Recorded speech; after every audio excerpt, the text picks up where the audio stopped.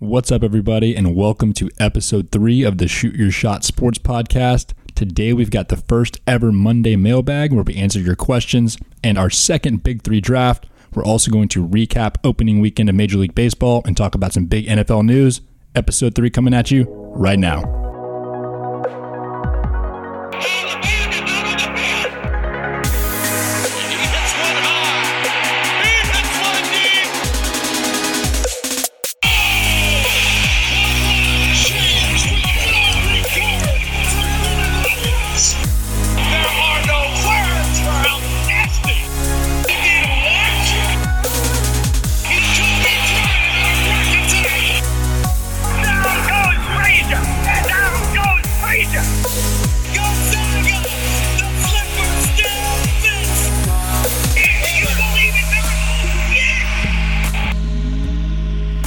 Hello, faithful Shoot Your Shot fans. I'm Landon Pangburn, along with my brother and co-host Preston Pangburn.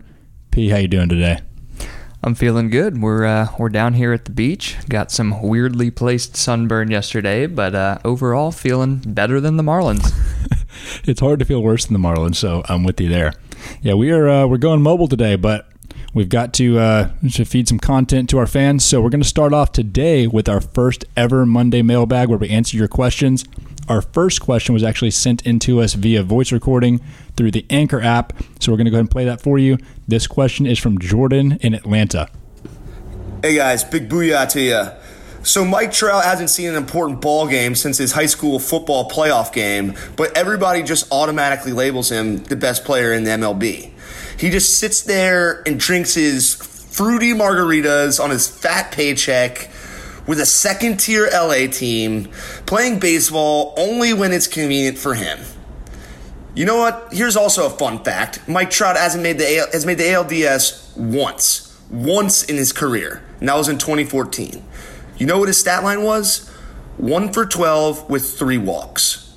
Absolutely abysmal numbers. And not to mention, the Angels got swept by the Royals 3-0. Thanks for playing, guys. My question is simply this. How can Mike Trout be the best player in the game if he's complete garbage in October? And don't quote me his adorable little regular season WAR or any stats like that. Thanks. Wow. Well, first of all, thank you, Jordan in Atlanta. That's some serious vitriol towards Mike Trout. I'm not sure it's warranted, but I appreciate the passion. This guy is super high octane. I think it's a very appropriate time to be addressing this question the morning after the Angels played a baseball game where they scored 4 runs, and all 4 of them were driven in by Mike Trout, including a 3-run bomb. And guess what? The Angels lost 6-4. Lando, you wanna run with this one? Yeah, I'll start off with this one a little bit. So my first thing is you're talking about how he hasn't made it to the playoffs, and I hope I can adequately articulate this. Baseball is a different type of team sport than basketball or football. You can't lift your teammates in baseball the same way you can in those two sports. In basketball, you're out there's 5 guys all doing things at the same time, and so you can make your teammates better. In baseball, it's just a collection of individual performances. When Mike Trout is up to bat, he can do the best he can, but then when he's on first base, the next guy's got to do his own thing, and there's nothing that Mike Trout can do about it. Same thing in the field. Mike Trout is in center field. A guy hits a ground ball to shortstop. Mike Trout can't play help defense for the shortstop. There's just only so much he can do to help his team. So yes, he hasn't made the playoffs very much, but I don't think you can really count that against him the same way you could count that against someone in another sport. Secondly is in 8 full seasons, he has won 3 MVPs, come second 4 times, and in the only other season, because he got hurt, he finished 4th. So that's pretty good. I mean, overall, if you're asking me if anybody has had a better season than Mike Trout in the last 8 years, I would obviously say yes. I mean, a while back when he was young, he finished second in MVP when Miguel Cabrera hit for the Triple Crown. But if you're talking about just consistent greatness over a long period of time, that's what makes Mike Trout the best player in baseball. Yeah, Lando, I love how you mentioned that baseball is technically a team sport, but it's really not. It's a long series of one-on-one matchups. Mm-hmm. Like in football, you can debate whether one quarterback is better than the other, and during the conversation, you'll say, okay, well, this guy has a better O-line. All right, well, this guy has better wide receivers. That's not how baseball works. Baseball, one guy walks to the plate, some guy is 60 feet away throwing, mid to high 90s gas, and you're either going to hit dingers or be an idiot. It's pretty lonely up there. And there's nobody historically that's been a whole lot better than Mike Trout. Jordan from Atlanta told us not to use WAR, so I'm going to try to avoid that, but I want to throw some stats out at you. So there's an ESPN article that was published in June of 2018 talking about Mike Trout's performance through his first 1,000 games of his career. So I want to kind of talk about how he stacks up against some of the all-time greats through his first 1,000 games. What you got?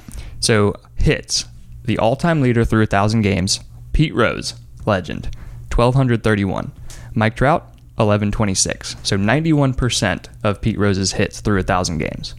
Total bases, Hank Aaron, 2,221. Mike Trout has 95% of those through 1,000 games. Home runs, Barry Bonds, all-time leader, 172 through 1,000 games. Mike Trout, 224. 130% of Barry Bonds' home runs through 1,000 games. Moving forward to runs, he's got 95% of Ricky Henderson's runs, 106% of Barry Bonds' walks, and now I will quote WAR. Barry Bonds, the all-time leader through 1,000 games with 50. Mike Trout, 61.7. So he's been about 123% better than Barry Bonds by WAR. How do you feel about that? Well, unfortunately for Jordan, he clearly knew that the WAR stat was going to be a bad one for his argument, which is why he called it cute and tried to get us to not use it. But WAR is a perfectly acceptable stat, whether you like it or not. And I just think it's pretty indicative of how good Mike Trout is that ESPN has started this thing where every month they have an article on which Hall of Famers Mike Trout passed in career WAR that month. Right. It's pretty good. I think the last month of last season, he passed Derek Jeter in career WAR, despite playing. Mike Trout has appeared in at least parts of 10 seasons so far, and Derek Jeter played 20 full seasons in Major League Baseball. He's already passed him. Yeah, I mean, his numbers are just ridiculous, and like we said, it's just a series of one-on-one matchups, and the stats kind of all roll up into WAR, and it tells you everything you need to know. But admittedly, the article that I cited through the first 1,000 games of his career is old. It's from June 2018. All that he's done since then is in 2019 hit 45 home runs with 104 RBIs, a 438 OBP, and won his third MVP award. That hurts, Jordan. Catch you later. Question number 2 is from Joey in Atlanta, and also his wife Amanda hops in here in a second too. So, longtime listener, first-time caller, huge fan of the show. I wanted to get your take on spring football. Do you see it as a possibility? And if so, what does that mean for early round prospects? My wife also asked if y'all could talk about linebackers. She had no other context, and I'm pretty sure she still doesn't know what that position really is, but I told her I would ask anyways. All right, how do you feel about this?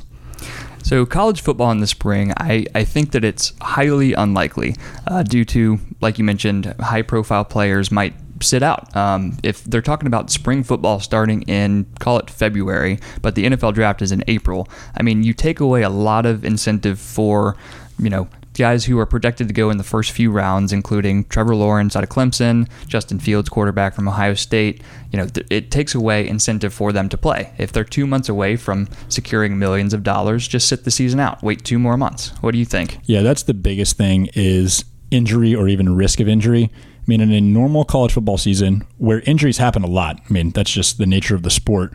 You tear your ACL, you miss college football, and then you're back in time for the combine or at least NFL training camp. The problem with spring football is if someone tears their ACL, they not only miss their entire last college football season, they miss their first NFL season, which destroys their draft stock and potentially costs them millions of dollars. So that's a problem.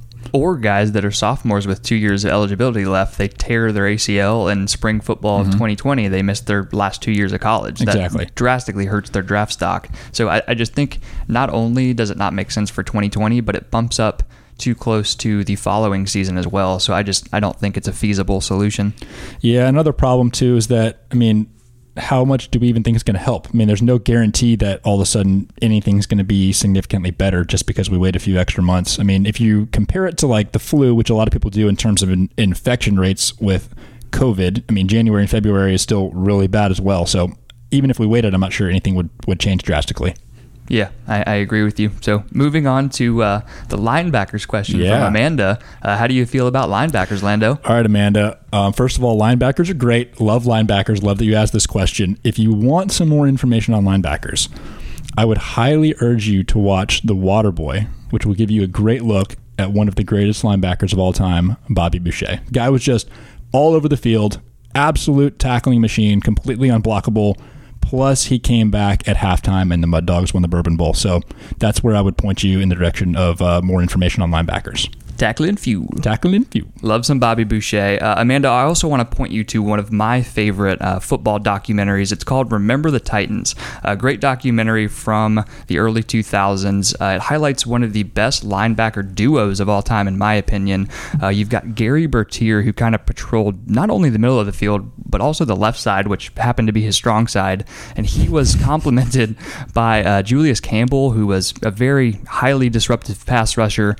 They were one of the best linebacker duos, like I said, ever. They led the Titans to the state championship, and they are forever immortalized, if you happen to remember that one. Yeah, not to mention, they also were just, it's highly informative on racial injustice. If we could all just remember the Titans, the world would be a better place. Yes, if everyone watched Remember the Titans right now, my favorite football documentary, everything would be cured. Agreed. All right, we're moving on to another question, also from a voice recording on the Anchor app. This is from Anthony and Katie in Charlotte. Hey, guys, we got a hockey one for you here. The girlfriend really wants to ask you a question. So, girlfriend? Do you think Sidney Crosby is a bitch, or do you think he's one of the greatest hockey players of all time? So, yeah, we're hitting you with a hockey question. I don't know if this podcast is really going to cover the NHL. We're big puck people, as you can tell.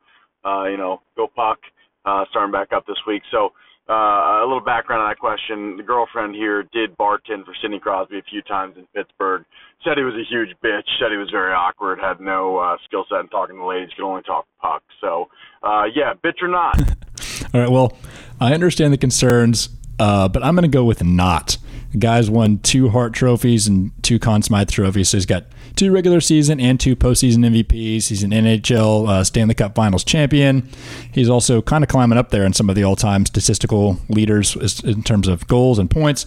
So I'm going to go with not, but I can also see the other perspective. Preston, what do you think? I tend to agree with Lando here. First of all, Anthony and Charlotte, congrats on the girlfriend, man. That's great. She sounds wonderful. But I agree with Lando. All those accolades stacked up. It's hard to argue that Sidney Crosby is not one of the greatest players of all time. But, I mean, those things aren't mutually exclusive. He is one of the greatest players of all time, but if Katie says he's a B word, who am I to disagree? He can be both. Yeah, I think both. It's possible. All right. Let's move on to the next question. This is from Joe in Dallas, who also happens to be our father. So he asked us, who is the best team in any sport that you have ever seen play in person? And I like this question a lot. I'm going to start off answering this question. I actually have 3 teams, and I think my 3 are pretty good. So my number 1, these are going to be in order. My number 1 team that I've ever seen play in person is the 1998 Chicago Bulls. So when we first moved to Atlanta, which was in the end of 97, it came around to like March of 98, which was my birthday. And if you watch The Last Dance, the Bulls came to Atlanta and played in the Georgia Dome, not Phillips or anything that wasn't around then. They played in the Georgia Dome, and so I got to see Michael Jordan, Scottie Pippen, Dennis Rodman, and the Chicago Bulls play en route to winning their second three-peat and their 6th NBA championship before they got dismantled. My number 2 would be the 1999 New York Yankees. I got to actually go to the World Series game, one of the World Series games when they played the Braves in Atlanta. Absolutely annihilated the Braves. They won 8-0 the game I went to, but that was a team led by Derek Jeter, Mariano Rivera, really good team. And then my 3rd and final one would be the 2012-2013 Miami Heat with LeBron, D-Wade, Chris Bosh, Ray Allen. They went on a 27-game win streak that season. They finished 66-16. That's the season they ended up beating the Spurs in 7 after Ray Allen hit that shot in Game 6. So those are my 3. Who are yours? Well, those are some pretty good ones. The 98 Bulls. You saw them live, huh? Yeah. I've heard of them. Yeah, I guess I was 7 years old at the time. I didn't get the invite. That one hurts. It also wasn't your birthday. Yeah, that's true. Yep. So I've got 2 here. I'm going to go with the 2005-2006 Texas Longhorns football team. Yep. So they had been coming off a Rose Bowl win over Michigan. They were kind of on a collision course with the defending national champion USC all year. Ended up meeting them back in the Rose Bowl, which was the national championship, one of the greatest football ball games of all time. Sure was. Yeah. Vince Young put up a crazy performance in that game. They won the Natty. And the reason I have to go with them is everybody was ready to call that USC football team the best college football team ever. So if they go down to Texas, who was undefeated, they got to be in there. They had Vince Young, as we mentioned. I think he finished third for the Heisman behind Matt Leinart and Reggae Bush. They had Michael Huff, who won the Thorpe Award that year. They were just loaded with talent. Both teams put so many guys in the league.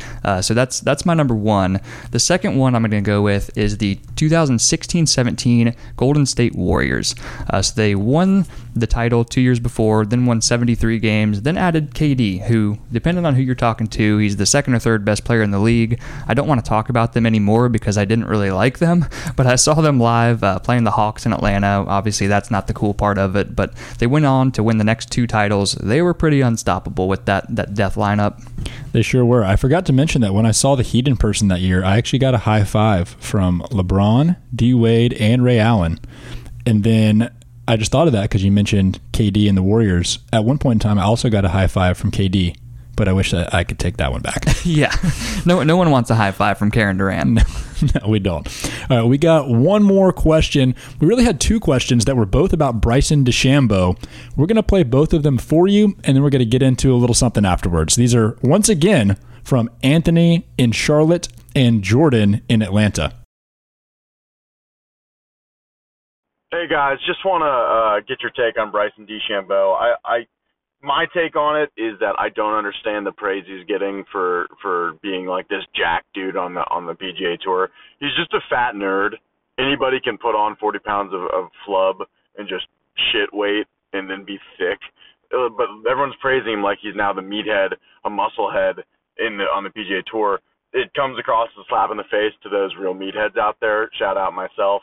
I just don't think that we should be praising this dude for being thick and when he's really just kind of a nerd that ate too That was many Anthony, Sammys. and now here is Jordan. On your take. Hey guys, love the podcast. So this is a topic that's been eating at me for a while now. Bryson DeChambeau has been the talk of the town on the PGA Tour this season simply because he started working out. However, nobody is talking about how DeChambeau only got this big because of his massive inferiority complex stemming from a public grift with the PGA Tour's bad boy, Brooks Koepka. Bryson said Brooks didn't even have a six-pack in Brooks' ESPN The Body issue, to which Koepka brilliantly retorted with a pick of 4 major championship trophies, saying he is only too short of a six-pack. One of the all-time douche-ups, if you ask me. So my question to you guys is simply this. Brooks Koepka and Bryson DeChambeau walk into a dive bar and knock back a few beers. Who wins in a bar There fight is to settle apparently this so once much and for all? interest in this question that we have decided to turn it into our second ever Big Three draft. If you weren't around for our last episode, Big Three is when we both draft 3 of something in order to compete against one another. So what we're going to do is we're each going to draft 3 golfers to compete against one another in an Anchorman style meet in the alley fight. And what we're going to do is play rock, paper, scissors. Whoever wins gets to go first, and we're going to make Brooks Koepka and Bryson DeChambeau have to be the first 2 picks, so we will debate the merits of them in order to answer your questions as part of the draft. You ready for some RPS? I'm ready. Let's do it. All right. Ooh. All right. All right. Paper wins, baby. Paper 1-1. wins. Yep. All right, you got me. All right. Who do you have with your first overall pick? First of all, I want to say it's funny that it only took about 5 minutes, but I think we might have found someone that Jordan hates more than Mike Trout. These guys both hate Bryson DeChambeau a lot. Yes, they do. So getting to the question, and with the first pick in the draft, I'm going to go with Brooks Koepka. Okay. If you would have asked me this question a year ago, my answer may have been different. But as Anthony alluded to, they've both gone through these body transformations over the past years, kind of in the opposite direction. DeChambeau has added literally, I think, 40 pounds over the last year to gain a competitive advantage. I think 3 weeks ago, he piped one 423 yards off the tee. He did. It's just insane. So clearly it's working for him, but you never know if it's going to work in a bar fight or not. Does that hurt his stamina? Who knows? But I think that Brooks may be in trouble if the bar fight goes to the ground. DeChambeau might hit him with a little ground and pound with 240 pounds of meat. But I trust Brooks to, keep it on his feet and just duke it out before a couple bar patrons and bouncers break it up. So I'm going with Brooks by split decision.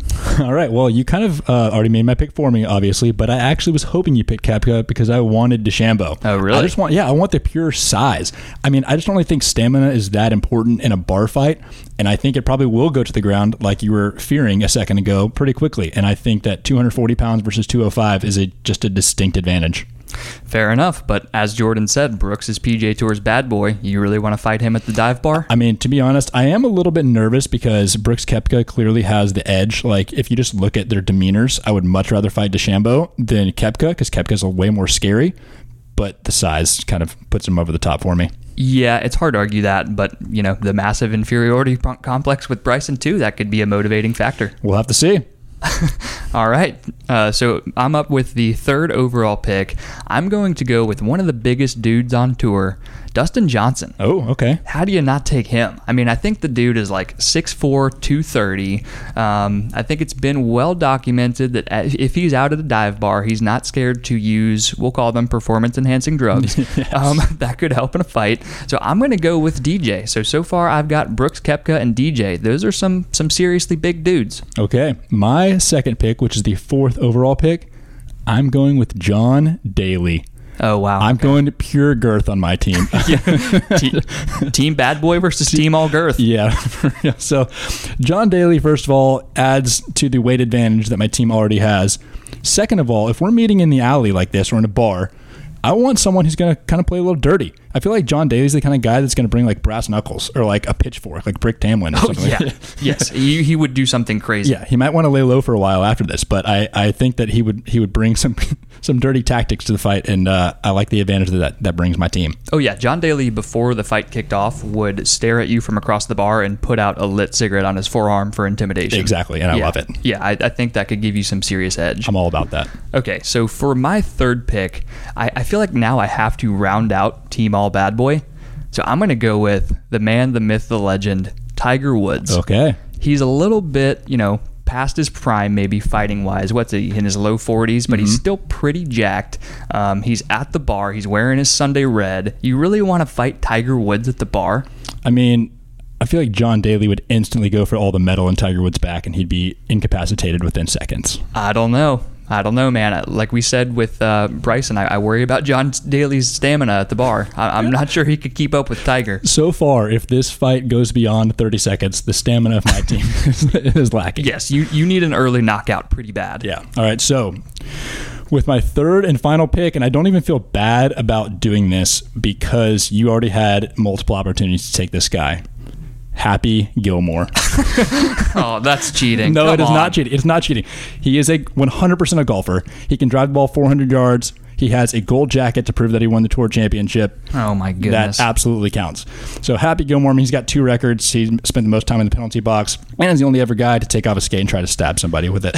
That's true. So, okay. Once again, my team is going to play dirty. Not much stamina, but we're coming at you hard and fast. Okay, so I've got some guys that are pretty big, have an advantage in a fight in terms of size. You've got guys who are, I guess Bryson's big, and the other two are just willing to do anything to win. Exactly. So just to recap, we're going to put this to a vote in the near future.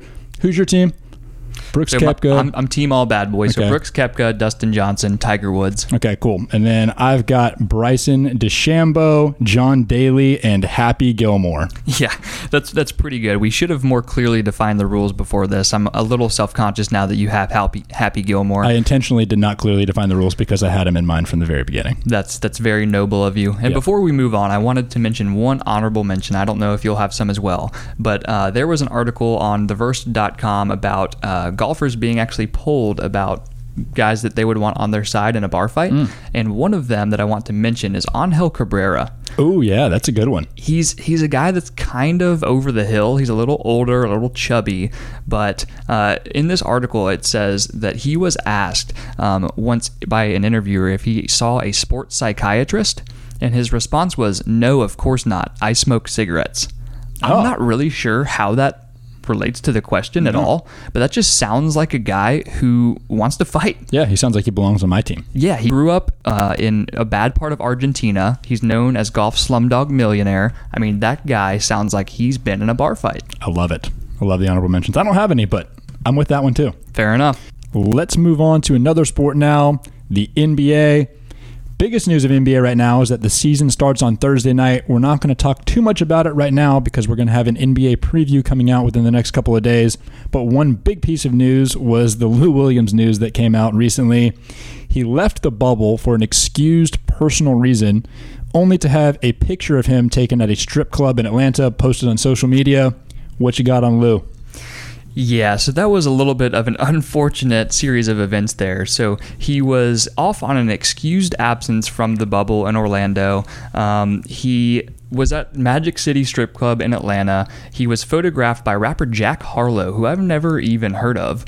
But anyway, so the picture came out, and Jack Harlow came out and defended Lou and said this was actually an old picture. I was just reminiscing. The problem with that alibi was that Lou in the picture was wearing a mask that was issued to him by the NBA in Orlando within the last couple weeks. So that's tough. The timestamp on there is a little incriminating. But I guess my problem with this whole thing is Lou Williams was excused to go to Atlanta for a funeral. So that's, of course, an excused activity.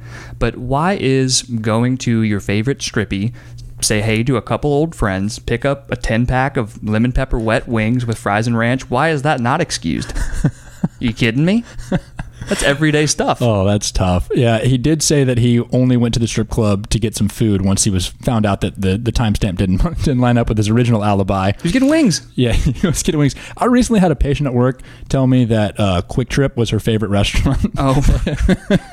I thought that was ridiculous. I think Magic City for Lou's restaurant, that's also a tough call. I think those are 1 and 2 as far as places that I don't want to go for food. Apparently they have good food. Pat McAfee tweeted out yesterday, to be fair, Magic City has incredible wings. Oh, gosh. All right, let's move on. Let's go to the NFL next. The lead story in the NFL over the past couple of days is that Jamal Adams, who is a NFL superstar, got traded. The Seahawks sent Bradley McDougald as well as their first-round picks in 2021 and 2022, as well as their third-round pick in 2021 in exchange for Jamal Adams and the Jets' fourth-round pick in 22. What do you think about that deal? So I'm a little surprised by it just in terms of how much the Seahawks gave up. But if you really look at their past draft history, it's not shocking. You look at the Seahawks since 2013. They did not have a first-round pick in 2013, 2014, 2015, 2017, and now they have traded away their first rounders in 21 and 22. Wow. It's just clear that they have a different philosophy about the draft. They don't view it as a sure thing. They view it as kind of a lottery ticket. So they have just established that they would rather have a star player, a proven commodity, even if you have to turn around and pay him $20+ million a year, rather than 4 or 5 years of cheap labor for a rookie draft pick. And even though it was very expensive for them, they are now looking up at the San Francisco 49ers in their division, trying to get past them. And this is just, it's the kind of move you make when you feel like you're on the brink. Yeah. A superstar like Jamal Adams can take them to the next level. And I think that in a division that has put a clear emphasis on the run game, like the Los Angeles Rams and the 49ers have done, he's going to help Roman patrolling back there in the safety linebacker spot and just help them a ton. Yeah, it's interesting because it's generally the opposite philosophy of a lot of other teams. Teams like the Patriots love to load up on draft picks because they get those players at a discount for the first 4 years of their career. But even though it's a really interesting and different strategy than most teams have employed, the Seahawks have been successful enough to earn some credibility in all this. The weirdest thing to me is just the position that Jamal Adams plays. You'd expect this kind of thing, and we've seen this kind of thing recently for players at more premium positions, like a corner who can lock down one half of the field, or an edge rusher that commands a double team. Like, those are the kind of guys that you'd expect to give up 2 first-round picks for. So even though I love Jamal Adams, I do feel like the Seahawks gave up a little too much. But either way, I'm excited to see kind of if this puts them over the top, like you were talking about. Yeah, and it's interesting because you mentioned that he doesn't play a premium position. He's listed as a safety, but I saw a stat yesterday after this trade happened that in his 3 years in the league, he's actually lined up for more snaps at the linebacker spot or up in the box than he has back at a single high or deep safety. So he's kind of just a defender that roams all over the field like a Tyrann Mathieu type, or like Isaiah Simmons in this past draft out of Clemson that was prioritized just because of his freakish athletic ability. You can kind of put him at linebacker, safety, pass rusher, whatever. So Jamal Adams, I guess people are viewing him as a little bit more than just a safety. So that's interesting. Yeah, that makes perfect sense. I had seen people kind of argue against what the Seahawks did in this trade by pointing to the fact that Jamal Adams has 2 career interceptions, which I was shocked by. But when you point out the stat that he's more of kind of an up-in-the-box type of safety who's trying to stop the run, not so much a ball hawk who's trying to pick off passes, that makes a lot more sense. Right, and I think that he leads safeties in the league in sacks the past couple of years. There you go. So what did you think about the trade from the Jets' perspective? I love the trade from the Jets' perspective. I mean, they're the kind of team that needs a lot of young talent, so loading up on first-round picks and even third-round picks. I mean, a third-round pick in a typical draft, if you do well, is a starting player for the first few years of his career, so I love that. Yeah, I'm with you. I think that from the Jets' perspective, they just need to stockpile talent. Mm-hmm. I mean, if you're nowhere near contention, there's no reason to pay a guy like Jamal Adams a ton of money, especially when you have Sam Darnold's contract coming up soon. So I like it for the Jets. I think that this is inevitably the last year of the failed Adam Gase experiment. Mm-hmm. So I think that they'll be able to entice a coach after they fire Adam Gase with a lot of draft capital. Yep, that's huge. All right, let's move on to Major League Baseball. This has been opening weekend of the baseball season. A little update on the playoff format. When we left last episode, I mean, within 30 minutes of finishing the last episode, the MLB officially announced that they were going to a 16-team playoff, and the way that it's structured is that the first and second place teams from every division, as well as 2 wildcard teams, will make the playoffs. And then it's just going to be structured as you'd expect, 1 seed versus 8 seed, 2 versus 7, and so on. I'm already on record stating that I don't really like this many teams making it, but for one season, I'm kind of coming around to the fact that it could be really fun. We went through some of those, or all of those, MLB division races last episode, and I think this really benefits all those teams that are in kind of these tight 2-team races in their divisions, like the Braves and the Nats, the Yankees and Rays, Astros, A's, are all now a lot less worried about making the playoffs. What did you think about it? I think it becomes intriguing for a division like we mentioned with the NL West, where it's a 1-team race. The Dodgers are going to run away with that division. I feel like that is just inevitable. So it's interesting that a team like the Rockies or Padres are going to get in. Can you imagine how pissed Manny Machado is going to be if he has to play a playoff game? Yeah, because he's going to get exposed again. Yeah.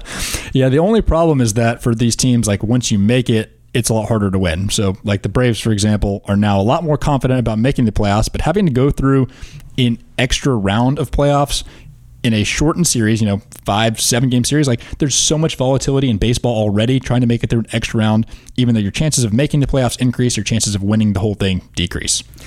Yeah, and what's interesting about this with the 16-team playoff is that they're doing 3-game series the first round. That's crazy. So a team like the Yankees might run away with the 1 seed in the American League and turn around and be fighting for their life 2 days later. Yeah, anybody, I don't care who it is, can win a 3-game series in baseball. Oh yeah. Happens all the time. It's going to be wild. What did you think? What were your just like overall thoughts? Anything that stood out to you from opening weekend of baseball? So there are a few historical things that happened in opening weekend that I want to touch on. My AL Cy Young pick, Shane Bieber. You see his performance? Yes, I did. Gosh. So he recorded the most strikeouts ever without giving up a run on opening day with 14 Ks. He was making people miss. He looks fantastic. Another one, Matt Olson, who happens to be my American League it's MVP pick. Self-serving opening weekend observations, but to be fair, they are true. So. They are true, and I actually had an abysmal start in fantasy baseball this weekend, so I'm just trying to make myself feel better. Okay, but don't be mad at me for my guys making history. I'm not. They're great picks. Keep on going. And we're big fans of the Oakland Mats, so don't hate. Yep. So Matt Olson, my American League AL MVP pick, he hit the first walk-off grand slam on opening day since 1986. That's impressive. Yeah, it was a West Coast game, so we went to bed. I woke up. The first thing I saw when I checked my phone in the morning was that Matt Olson hit a walk-off grand slam. I was like, I'm going to hear about this today. Yep, and did you see what happened in the 8th inning? Matt Chapman ripped an RBI triple to take the lead. Yep. Before. So Oakland Mats for the win. Crushing it. Love them. And so the last one I want to mention is that for the first time in 66 years, no Major League Baseball team started 3-0. Yeah, that's crazy. That was one of my observations or just kind of thoughts after the first weekend was when I saw everybody's record after their first 3 or 4 games. I'm like, this is going to be just a tight race to the finish all the way. I mean, we could theoretically get to like the last series of the season, and a division might have 4 teams that could win it at the same time. Like, it's going to be wild. It's just so hard to separate yourself within 60 games. It's going to come down to the wire. It's going to be crazy. And I've noticed a trend on Twitter now is talking about baseball games like they're each 3 games. Yeah. Because, yeah. Exactly. I mean, they're 2.7. If you win one baseball game this season, it is almost the equivalent of a 3-game sweep in previous seasons. Yeah, and so like when the Braves started 0-1 against the Mets, everyone's like, basically the Braves just got swept by the Mets. I started having a panic attack. Yeah, it was fun, like, because game 2 then, it felt like a must-win. I mean, how often do you have a must-win regular season baseball game? Not very often, but it felt like that. Especially the opening weekend. Yeah. But yeah, you can't get off to a slow start. That's going to hurt you. Yeah, it was fun. One of my biggest things is just that it was fun to watch. Like, even without the fans, obviously I wish the fans were there, but it was still fun to watch. It was baseball. And it was nice getting back into the swing of things. I thought it was really cool that, especially in some stadiums, their sound engineers were so good.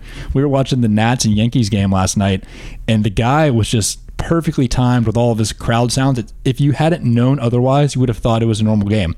Like, for example, they had a replay going on, and they showed the replay on the big screen, and the Nats were clearly going to win the review. And so right when it showed on the big screen, there was like a cheer of the fans as if they knew that they had won the review. Like, it was a lot of cool stuff as far as that's concerned. I also noticed that things weren't as different as I thought they would be with Corona stuff. When players hit home runs, they're still high fives, they're still cheering in the dugout. Like, they're just kind of not listening to those rules, which I understand. Right. It seems like a couple of those rules they're just going to simply ignore until told otherwise. But I agree with you. I thought the production of it was really good. I liked the sound engineers pumping in the crowd noise, especially the ones like you mentioned in the Yankees-Nats game that did it very effectively. They mentioned during the broadcast a couple of times how good he was at it. I liked the cardboard cutouts of both people and dogs in the crowd. That was pretty cool. So, yeah, I think actually the production turned out pretty good. Yeah. Adam Duvall hit a home run off of Jeff McNeil's dog's face, which was kind of sad, but I'll take it. Okay, and before we leave baseball, we should at least mention a couple big injuries from the weekend. Clayton Kershaw, ace for the Los Angeles Dodgers, got scratched from his opening day start with some back tightness, but I did read that he's already throwing from 90 feet, should not miss more than 10 days. And then also it was announced yesterday, originally, that Justin Verlander may be in danger of missing the rest of the season with some elbow discomfort. They corrected that later and said that it is just, I believe, a forearm tightness, so he hopefully won't miss more than a few weeks. Yeah, and then we had Corey Kluber leave the game yesterday with some shoulder tightness. So a few big-name pitchers have already left games early in the season. Didn't really expect this to happen because from all reports, pitchers were able to throw even when they were kind of isolated and not in camp. So I don't really understand why all this is happening, but hopefully this is not a trend that continues. We've also got some big news coming from the Marlins this morning. They had to cancel their home opener, which is tonight, because they've got 8 guys that have tested positive for COVID recently. They already had to scratch 3 starters and their starting pitcher yesterday. So that'll be a really interesting kind of storyline to see how that develops. Yeah, I'm not exactly sure how Major League Baseball is going to handle this. Of course, there's no precedent at all for it. The main reason I'm bummed about this is the Marlins and Orioles, that's a first-place game, man. Which is insane. That's just another example of how crazy the season is. The Marlins going 2-1 opening weekend. They're both 2-1. They're tied for first in their divisions, fighting for playoff spots. But yeah, hopefully the Marlins will figure it out and all those guys will be okay. Yeah, hopefully baseball season will keep going. And that's going to be it for episode 3 of the Shoot Your Shot Sports Podcast.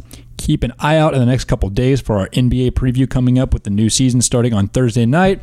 And also, don't forget to vote on social media for the champion of the Big 3 today with the Sports Brawl. Preston, what else you got? Vote for Team All Bad Boy. We want to extend a sincere thank you to everybody who's listening, and especially those who submitted questions to our mailbags. Again, you can send in your questions or thoughts to sysmailbag@gmail.com. That's sysmailbag@gmail.com. Or download the Anchor app, send us a voice recording. We'll play that on the next episode of the podcast or on our next Monday mailbag. Sincere thank you to Anthony, Jordan, Katie, Joe, Joey, and Amanda for your questions. Thanks again, everybody, and have a great week.